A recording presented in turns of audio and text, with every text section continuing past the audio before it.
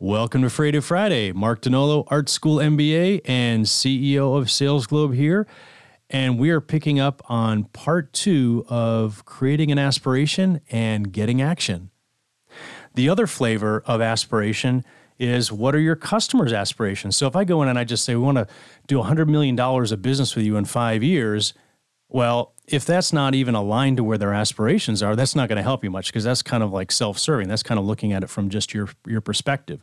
So you want to understand what your customer is trying to accomplish. And when I say customer, it could be multiple people within your customer, multiple people within your account. So we ask these old tried and true questions, and they're actually not very good questions. We go in and we ask things like, so what's keeping you up at night? And that's the kind of thing that gets you like no appointments in the future. So it's not the kind of question you want to ask. What you want to ask is you want to find out, what are your customers' aspirations? Where do they see the business going? Where do they want the business to be going in the next 3 to 5 years? And you also want to bring in some external information, because you probably have some information on where that company is headed.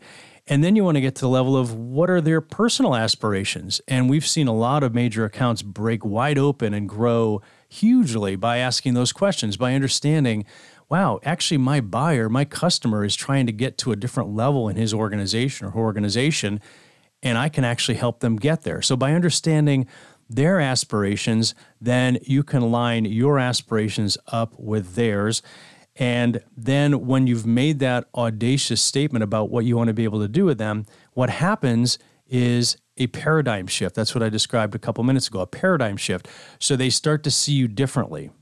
And so how do you make that shift? So then you can make a statement, but what you need to make that shift in some way. So you have to ask yourself, what do we need to do with that customer to get them to understand that we can actually do these things? How do we need to position ourselves differently? What kind of messages do we need to communicate or reinforce? And who do we need to communicate them to?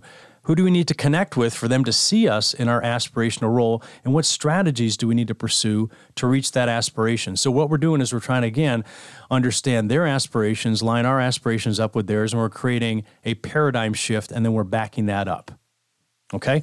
Now, in order to get any of this to happen, it's beyond the academic. It's beyond textbook, right? So it's not just about doing these kind of things, but it's about the power of human motivation, right?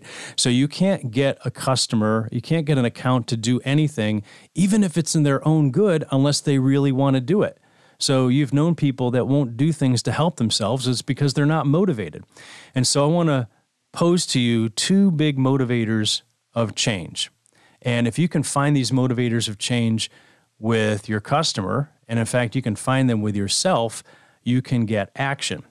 And so the 2 big motivators of change, so think about a 4-box diagram or an XY axis.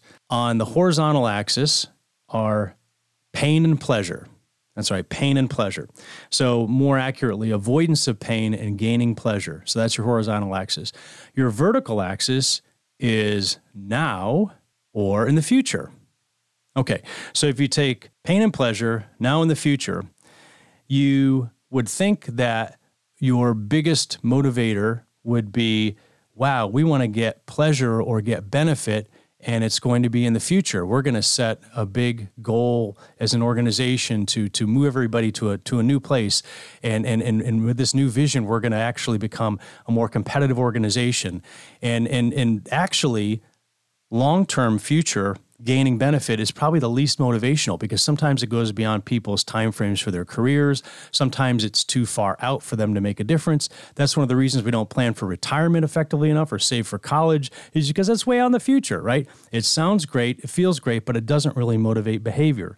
But if you move all the way in and you say, I want to do avoidance of pain in the short term, that is your biggest motivator. So if you can find avoidance of pain in the short term, like things that your customer needs to get done that's going to avoid pain or even help them gain benefit, that's a secondary motivator, short-term benefit.